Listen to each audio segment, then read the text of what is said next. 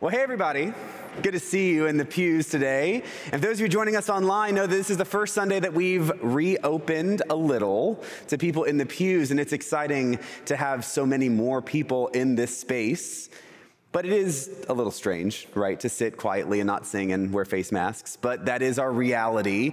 And I think that reality is really important for us to hold right here. We like to kind of ignore it, but we're going to hold that together because what we learn in today's gospel is something really, really important.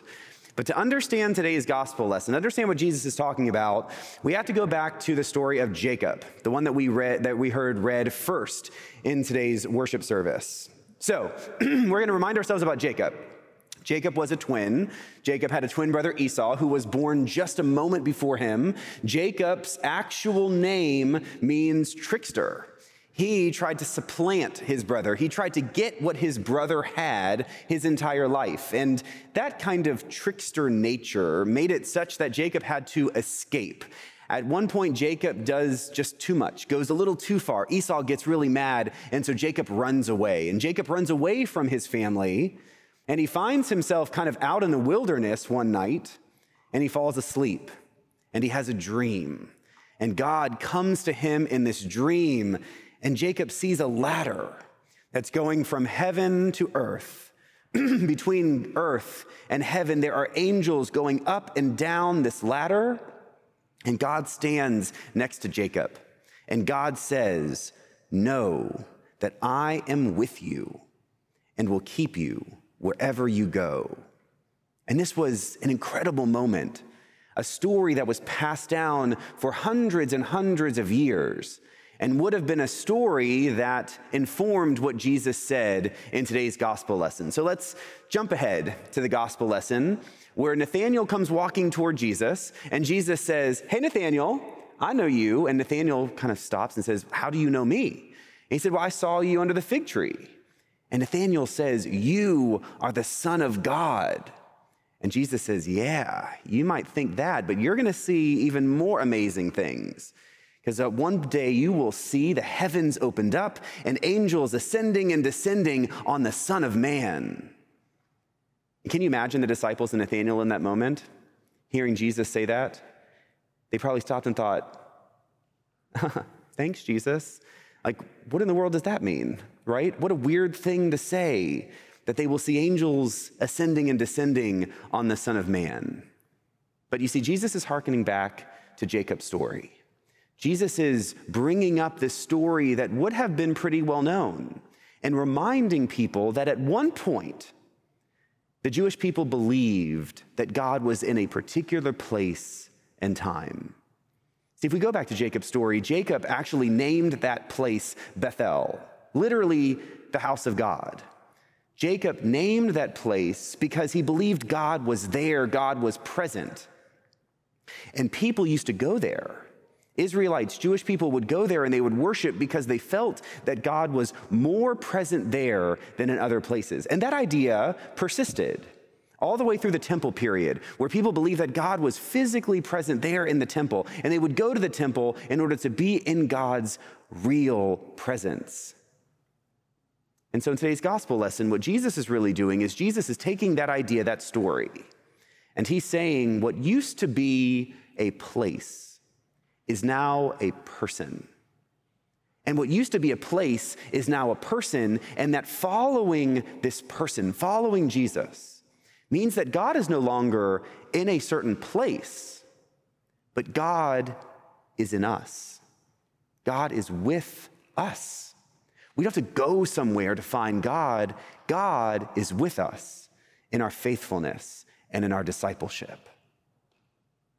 That's powerful. And I think for followers of Jesus, that probably feels really good. But if we can have a moment of real talk real fast, that sounds great and theologically sound and might, for this moment, make us feel a little warm.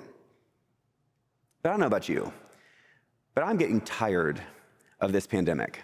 I'm exhausted by all this junk that we have to do. By not being able to shake a hand, by not being able to hug a friend, by wondering if the virus counts are going to go up or if my kids will be safe at school, not being able to travel when I want to or go eat where I want to. And it's just, I'm getting annoyed. And this kind of weight on us will just wear us down. Oh, and I didn't mention all the racial upheaval that we're in. Oh, and did you hear that there's an election coming, right? There's a lot that is pushing down on us, a lot that is weighing on us. And we can try to overcome, and we can put on a happy face, and we can stay optimistic, and we can try to be happy. But then we see the news, or we hear the radio, or we see something in print, and all of a sudden it all comes washing back. And if the power of today's gospel message does not resonate with you, if for some reason you think that maybe Jesus isn't needed right now, that God's presence isn't needed right now, I'm afraid you're not paying attention, because the world is messy. The world is chaotic. The world is heavy. And not a one of us came in here today or is watching at home and does not feel that weight. When we feel that weight, it might be easy to get discouraged. But you see, what Jesus promises us is that God is with us. And what that means for us is that God helps to carry us when we go through these difficult times. And God puts each one of us in each other's lives. Today is the feast of St. Michael and All Angels. Today is our feast day, and what a great day to welcome people back into this church after 6 months. But although it's a lovely day to wave some ribbons and carry some banners and even hear some good music, what we really celebrate today is that we are not alone. What we really celebrate today is that we are part of a community. We are part of this church community. We do not sit at home, come and sit in a pew, or pray alone. And it's not just God who's with us. We help carry one another. The strength of this community is the strength that helps us sustain ourselves when times get tough. Help carry the weight that we all bear whenever it seems too heavy. This community is what we celebrate when the world seems so strange. I want you to know that throughout this pandemic, people have reached out to me and to the other clergy with stories of hopefulness, with stories that find hope even in the dark places. There are numerous notes, emails that I have received, and I pulled them out of my drawer in preparation for today's sermon. I thought about just reading little bits of these notes, but then I realized I'm not going to go and call everybody and get their permission. So instead, I'm just going to tell you kind of in general some of the things I've been hearing. I received one note from someone who said they were raised Southern Baptist, and they'd always struggled with their faith until they came to St. Michael. And they realized that all the things that didn't make sense began to make sense, that God actually might be the kind of God that they felt and experienced. I had one person who reached out and said that they were perusing online services at other big Episcopal churches that I will not name.